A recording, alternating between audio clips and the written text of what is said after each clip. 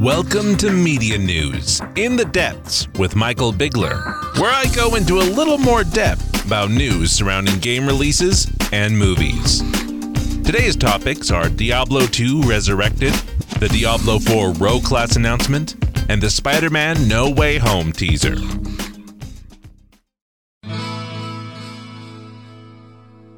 Now, during their BlizzCon event, Blizzard announced that they are making a remaster for their 2000 classic Diablo 2. This game will be called Diablo 2 Resurrected, and it aims to bring the original 2D hack and slash up to date, modernizing the graphics into 3D and giving it controller support on both major consoles and PC.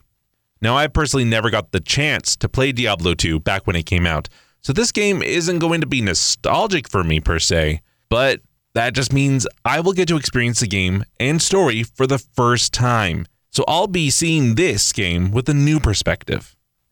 Now I hear you all saying, oh, don't pre-order the game, you have to wait for the reviews. Because after all, Warcraft 3 Reforged was one of the most wanted remasters by fans, but it became one of the most disappointing and uninspired remasters that most fans of the original hated. I've even seen enough "don't buy this game" videos to know that much. But honestly, I don't plan to pre-order the game. But that can't really stop me from hyping up the game. While watching the trailer for Diablo 2 Resurrected, they showed gameplay of the original right next to the gameplay of the remaster. And it looks really good in my opinion. Not on par with Diablo 3, but they even said that they want to keep the look and feel of the original. And this side-by-side comparison shows that off really well. Plus, if you don't like the graphic style, they even made a point to make sure that you know that you can toggle between the original and the modern versions of the game. But honestly, I'm not the most excited for the graphics. I think as long as a game plays well and tells a grand and epic tale, it doesn't matter 100% what the game looks like. I'm sure there are many examples of how I'm wrong about this, but I haven't seen one yet. So what I'm most excited for in this remaster is the gameplay. I have the original Diablo on my computer at home, so I've played around with the original controls of only moving one of the 4 cardinal directions, so up, down, left, right.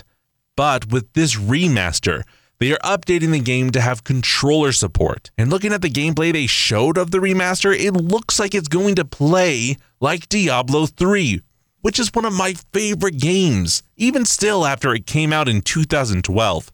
It plays really well, and I just love being surrounded by tons of enemies and just being able to wipe them out with my power. Plus, only being able to move in just 4 directions doesn't sit well with me anymore. I like being able to move all over the map without having to stop just to change directions. So this is one of the biggest highlights for me.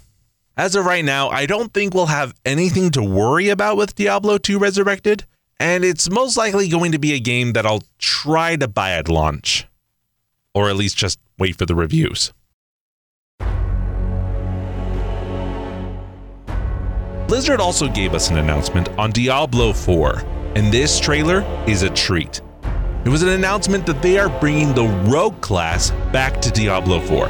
The trailer also tells such a gritty story about a rogue of the Sisterhood of the Sightless Eyes and a priest, and also shows off her abilities with a bow and knife. It's a class more built for speed from the looks of it, and doing area of effect damage more than just close combat. But the class is adaptable, and you can choose a specialization that can either help you deal more damage to monsters, or be able to tackle enemies at your own pace. It's also a class that wasn't in Diablo 3 at all, so I'm very excited for this. Heck, I've been excited for this game since it was announced back in 2019, and can't wait to get back into this hack and slash with a new story. Don't get me wrong, Diablo 3 is such a great game, one of my favorites, with a lot of replayability, but it can get tiring beating the same bosses over and over again. So any news for Diablo 4 is of great importance to me, even if it's just a class announcement.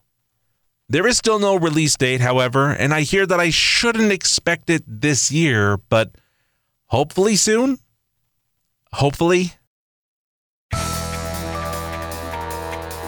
We also have a teaser for the next Spider-Man movie in the MCU. We don't really have any news about what the story is going to be, or even if we will have cameos from the two other Spider-Men, Tobey Maguire and Andrew Garfield, which has been a rumor recently, but having a title is still great, as you can then speculate on what the story can be. The title of the new movie is Spider-Man: No Way Home. This title gives off a very ominous feeling to me, which is valid if you remember the ending credit scene. This could mean that Spider-Man is in trouble. Well, I mean, when is he not? But more so than usual. Again, I can only speculate, but we should be in for an action-packed movie, as Tom Holland even says he's impressed by a rough cut of a fight scene from the movie, saying it's the best yet. I don't know if there is a fight scene that can top the final battle of Avengers Endgame, so I'll just have to wait and see the film when it comes out this Christmas. Thanks for listening. If you liked it, make sure to tune in next week for another in-depth take. One topic I'm excited for is the possible Pokemon surprise announcement on Saturday, so be sure to catch the next episode.